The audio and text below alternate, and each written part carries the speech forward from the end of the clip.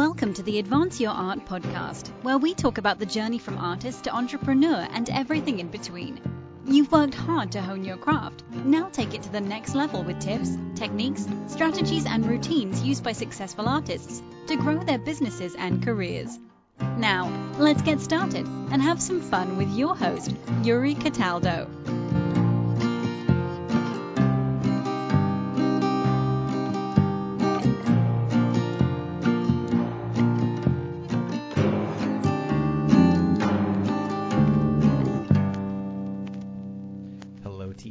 Welcome to the podcast. How are you doing today? I'm doing really good. Thanks for having me. Excellent. It's my pleasure. Thank you for taking the time to chat with me. I'd like to start off this evening by asking you how you describe yourself and what you do. That's a really interesting question. I guess like for the majority of my life, I would say that I was a writer, and that has kind of like changed. I feel like now, like with my bio and stuff, when I have to send it out, I say like queer activist and storyteller. That tends to be the main label. Mm-hmm. But like on an interpersonal level, I'm also, I'm mixed, multiracial, for several generations. So that's like, queer, mixed race, activist, storyteller. It used to just be writer. And then at one point it used to just be activist. So it continues to grow. Yeah. Okay. That's great. So there's a couple different things in there that I want to get into, but let's start with the writer part. What made you want to become a writer? I feel like I always kind of knew I wanted to be a writer. When I was a little kid, like little kids were like, I want to be a fireman, or like, I want to be a policeman, or I want to be a movie star. I think like the first profession that I remember really wanting to do was to write books. And then it changed. Like a year later, I was like, I want to be a stand-up comedian. And then I went back to, I want to write books. Mm-hmm. And it's just kind of like always stayed there, in the back of my head, even though I've had almost every job that you can possibly imagine doing. But in the back of my head, I'm like, well, this is just what's going to get me by until I finally finish, a book. And then hopefully, that will change the course. But, that's also a long shot too. Mm-hmm. So now I feel like, because I'm 35, I've gotten older, that I feel like you can always be a writer as long as you're writing, right? And as long as you like go through that process, and it kind of doesn't really matter what your day job is anymore. And I've only recently allowed myself to be like, no, screw it. You're a writer. Like you do have a book coming out, and, but even if the book wasn't coming out, I would still be a writer. I'd still be a storyteller. Yeah.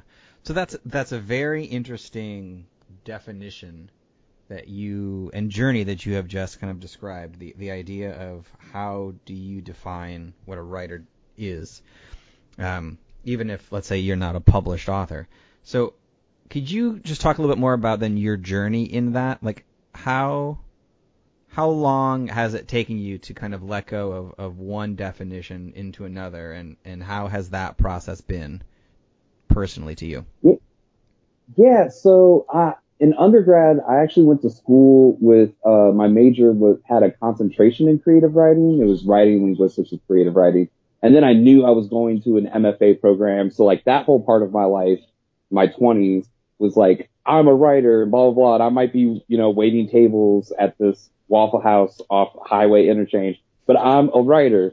And then after grad school, I was living in New York and I needed a job. I got involved in activism and I started working for a political organization. And because I wasn't doing any creative writing every day, I kind of started to think like, oh, well, maybe I'm not so much a writer. I did do a lot of writing, period. Like I was, the digital director for like a whole year and a half. I was like a one-person digital team for this political outfit, which is kind of left of the Democrats. So I wrote all the fundraising emails. I handled all the web content, all the social media. So it was like every day I was writing to like a very large audience. At that point, at that job, our like big active email list was about 300,000 people. And so I was like, well, every couple of days I like send out a fundraising email, which is kind of like the most amazing writing prompt ever. It's like, tell a story that is political in nature, that inspires people to give their credit card over the internet. And you can tell how well you're doing by how much money you raise. Right. So you get kind of like instant feedback. Yeah. And so I was like, yeah, this isn't poetry. These aren't short stories. It's not fiction. But it is still, I was like, it's close enough to writing that I can feel like, if I'm not working on the novel or the short story collection, at least I am still doing some sort of writing. And at least it's, having like a net good out there in the world. And then a lot of things happened. I think to be like super honest, like the 2016 presidential election was really rough as like somebody who worked in progressive electoral politics. And I kind of like gave my whole life over to, working in the primaries. I worked with a lot of groups closely associated with Bernie Sanders and helped raise a boatload of money for Bernie Sanders and for other progressive candidates. I also, did a lot of local organizing around New York City area, and just got like completely beat down. And it's probably not the most, polite thing to say as somebody who like works in activism and really cares about like the movement for justice and liberation. But I got burnt out super hard, and I had to take like a long, hard look at myself afterwards. It was like, you basically worked like over a year of 7 days a week, 13 to 15 hours every day, ignored your family, ignored your personal life. My health went to crap. And at the end of it, what did we get? And like, we got the Trump election. And so I was like, well, it might be time to put this activist hat off for a little bit and, pick up the writer one again. And I feel like I saw that a lot within like my social circle around New York, with a lot of people sort of like going back to their roots after the election of like, what is the thing that sustains me? What is it that I'm really trying to do or feel like I'm called to do versus like, what is this thing that I'm doing day in, day out? Because I think for lots of people, the 2016 election was a wake up call. And for me, especially, I wasn't like, I wasn't at Hillary Clinton's campaign office or Bernie Sanders for that matter, but I was like, adjacently kind of close. And it was still a major wake up call for me to be like, let me go back to the roots of who I am as a person. And that's the only way that I feel like I can continue to live healthy. Right. So how has that then realization affected your writing now and what you do for a living? So that's interesting. So I left that job, the like super demanding, terrible job. But, I was also able to get, a good bit of time off, from like working overtime for basically an entire year straight. I had like a solid month of paid time off in New York City. And instead of going anywhere, I just like stayed in my apartment and finished my short story collection. I had done about half of it when I was in grad school. I graduated in 2013. And so for like 3 years, I kind of just sat on it and built up my day job career. But once I had like the time off, I was like, okay, I'm just gonna like throw all the mashed potatoes on the wall and like just like shut myself in and just write like every day. And if it's good, if it's bad, it doesn't matter. I'll look at it later. But just like get it out all on the page. And then my job, so I have like several jobs, but my day job and my like secondary day job involve a lot of travel. So after the election and after that time off, I was like, oh wow, I have like a good chunk of like what is a manuscript. But then I had to go on the road and do all these other things. So whenever I found myself like alone in a hotel room, sometimes when traveling, you're like, oh, I'm in this town. I don't know anybody. Like, let me go out to a bar or like whatever. And I started just like locking myself into the hotel room of like, I have no other outside distractions. I'm just going to turn my laptop on and start editing and, like adding, subtracting to the different stories, pushing them around in different ways. And then that kind of has become my habit. I tend to have to travel for work about once a month, and I get to the airport like super early and find my spot and pop open my laptop or more and more my phone. I've been like experimenting with doing creative writing on my phone. And we'll just like write while I'm at the airport, and write while I'm flying and like write at the hotel. And that's like, I read that, who was it? Maya Angelou, back when she was alive, that she would like rent out a hotel for like a week and just sort of like lock herself in there and write in complete isolation. And that's like sort of slowly becoming the same thing that I'm doing. I remember when I read that about her, I was like, oh, that's so cool and interesting. I wish I had the money to do that. Right. And now I'm like, maybe I can like trick my jobs into sending me places for work so I can have that excuse to do that. Yeah. Without having to pay for it. I think there is something about isolation though, sort of removing yourself away from things and trying to find the opportunities in life to really take a step back. Mm-hmm. There's one person that I know who will purposely book flights from New York to like Tokyo, round trip flights, and will write all the way on the plane there, have sleep for a little bit, and then fly back and then finish editing his book. That's amazing. So maybe you just need to get your company to send you a little bit further, and then you could just isolate yourself on an airplane for 8 hours at a time. Yeah, Sydney, Australia, here I come. Yeah, exactly. So with what you're currently working on, your short story collection, what did you notice about your writing when you were doing it in 2013 versus your writing in 2017? Oh my gosh, a whole bunch. And then, so my collection is actually like 50% of the stories were written in 2013, the bulk of them. And then the other 50% were written in the weeks after the election. So, and I feel like you can kind of tell because the ones written right after the election are very inherently political.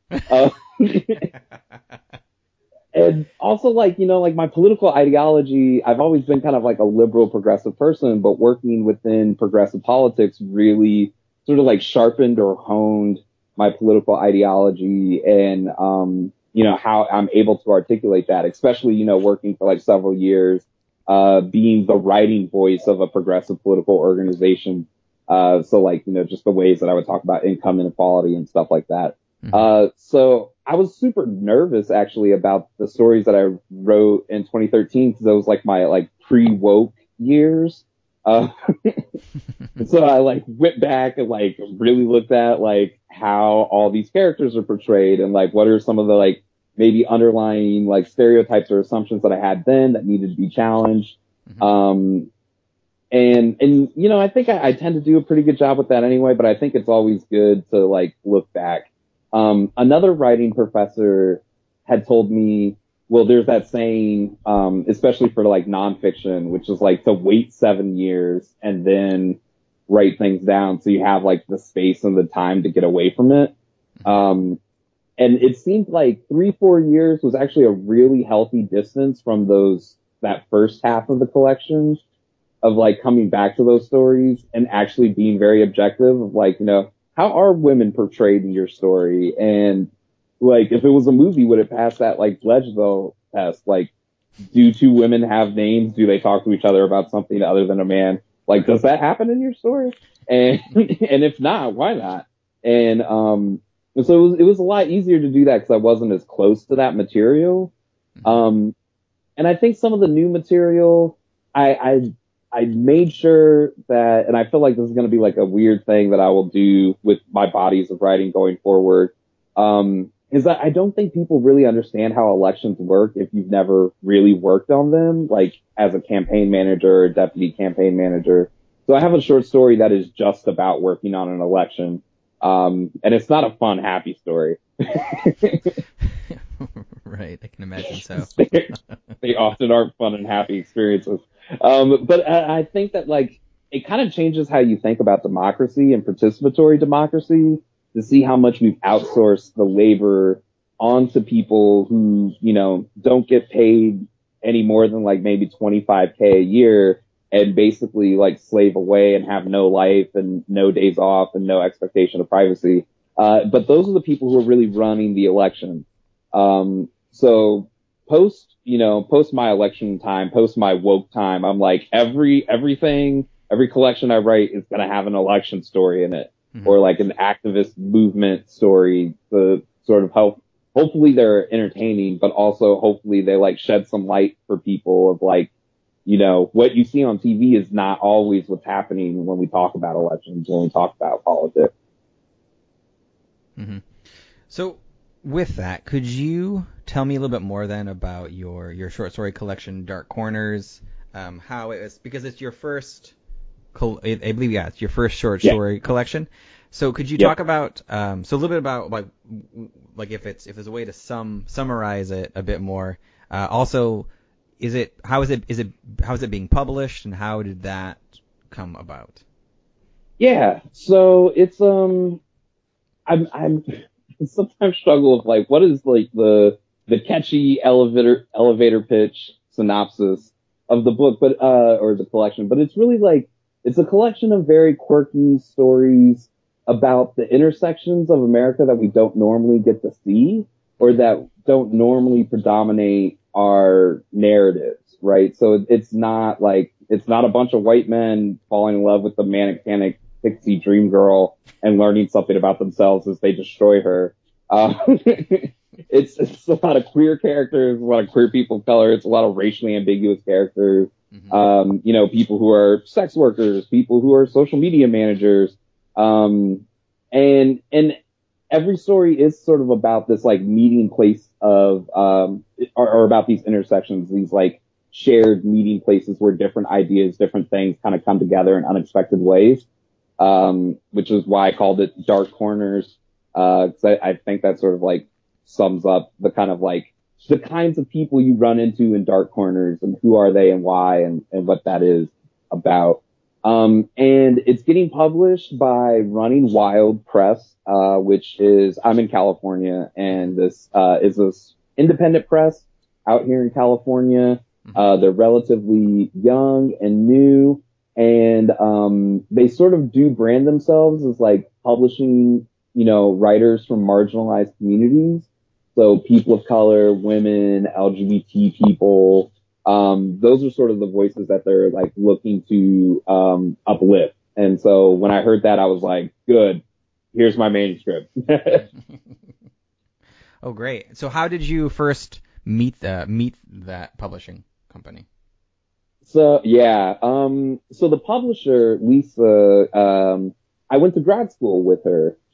She graduated several years before me. Mm-hmm. But she was not the first person that I reached out to. And when I moved out to California, ran into her socially, and she was talking about her press, and I was like, oh, that's interesting. And I was fully planning on self-publishing my collection. Mm-hmm. Like I had hired an outside freelance editor. I had like hired a graphic designer. I was about to hire somebody to like digitally put it in ebook form and just go balls to the wall and try to do it myself. And Lisa was like, oh, you should send it to me. And I was like, oh, okay. And so I sent it to her, and she got back to me, fairly quickly of like, oh no, we can publish this. Like let us do some of this work also, which is great. But I had sent it to, so like, I guess from working in politics, I'm a big believer in like, who in your network and your connections mm-hmm. is like a good way of getting your foot in the door. So I had sent my manuscript to like several classmates who have gone on to start, publishing companies or like, their own labels, to put out work. And so it was the awkward rejections of being rejected by people you went to school with. People who were in workshops like, your writing is so great, I can't wait till it gets published. And then they're like, we're not going to publish this. Yeah. And I'm like, ow, it's a different kind of sting. But, of course, all the feedback I got was like, it's not that the collection is bad. It's just that it's not the kind of thing that those particular publishing companies felt like they would be good at selling, which was an aspect of the literary world that I didn't really get to realize until I was in graduate school, which is how much that's reliant on that. Like, what is the style of which you write? What is the content of which you write? And that things like agents and publishers, kind of really find their niche of like, we're really good at pushing this stuff. Mm-hmm. So that's the only stuff we're going to push. Or like agents who are like, I'm really good at selling these kinds of books. So I'm only going to take on these kinds of writers. And so like when you get rejected, it's not so much that it's like, oh, they hate you, they hate your work. It's, they don't believe they can sell it. Mm-hmm. Which is what I had to tell myself after several former classmates or several alumni of or alumnus with me were like, no, we're not going to do this. Yeah. But Running Wild Press, that's their brand is, writers from marginalized communities, and like, uplifting these voices that we often don't get to hear in mainstream media. And so because of that, it's a really, really good fit. Oh, that's great. With your, the process that you went through after all the rejection, I know you mentioned it briefly about just kind of telling yourself that's not exactly what their focus is, but were there certain things that you had to learn or teach yourself to get past the fear of continually putting yourself out there and then maybe getting rejected, and how did you be able, to continue to move on past those? Oh man. So when I was an undergrad, I really didn't give a shit and was just sending things out to every single online or print literary journal, that I could get a hold of. I was, I was told in undergrad that like the way you go about publishing is you either do the targeted, directed, I think my work fits really well for this publication, so that's the track I'm going to focus on. Or you do the like spaghetti at the ceiling. Like you just send everything everywhere and you see what sticks. And so I've always been, or I started that way of being that guy of like, I'll just send everything everywhere because I don't know these people and who cares. So I used to have a very healthy level of rejection. And over time, it was like, it's the one or two rejections that really stick with you that ended up being the ones that sort of like crushed it for me. And I also used to like systematize, submissions.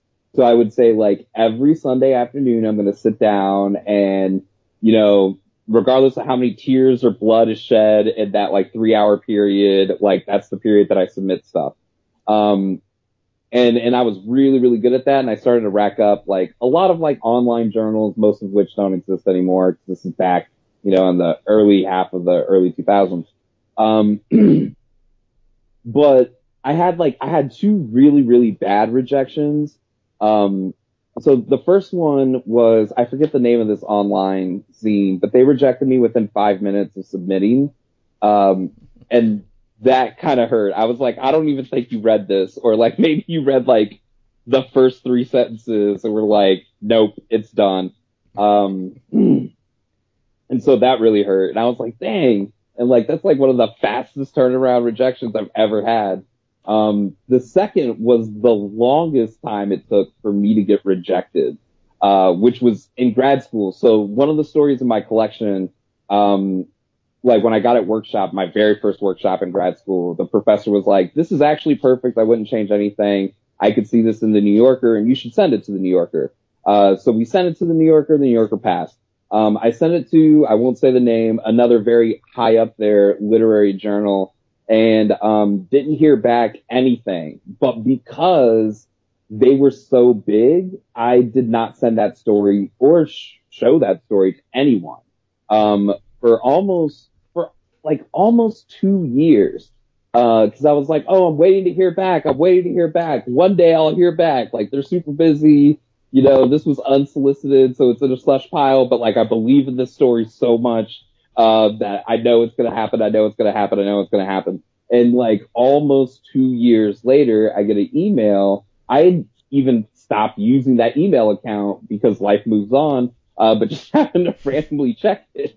And I get a letter from them, an email from them. They're like, oh, sorry, our computer system, we switched over to a new computer system, we lost a bunch of data, and we had lost your submission, but then we found it, and we're not going to publish it. Ouch. And that killed me. That was really hurt. And like, I think my advice is like, you can't let these things become personal because they really do sort of just like shut you down.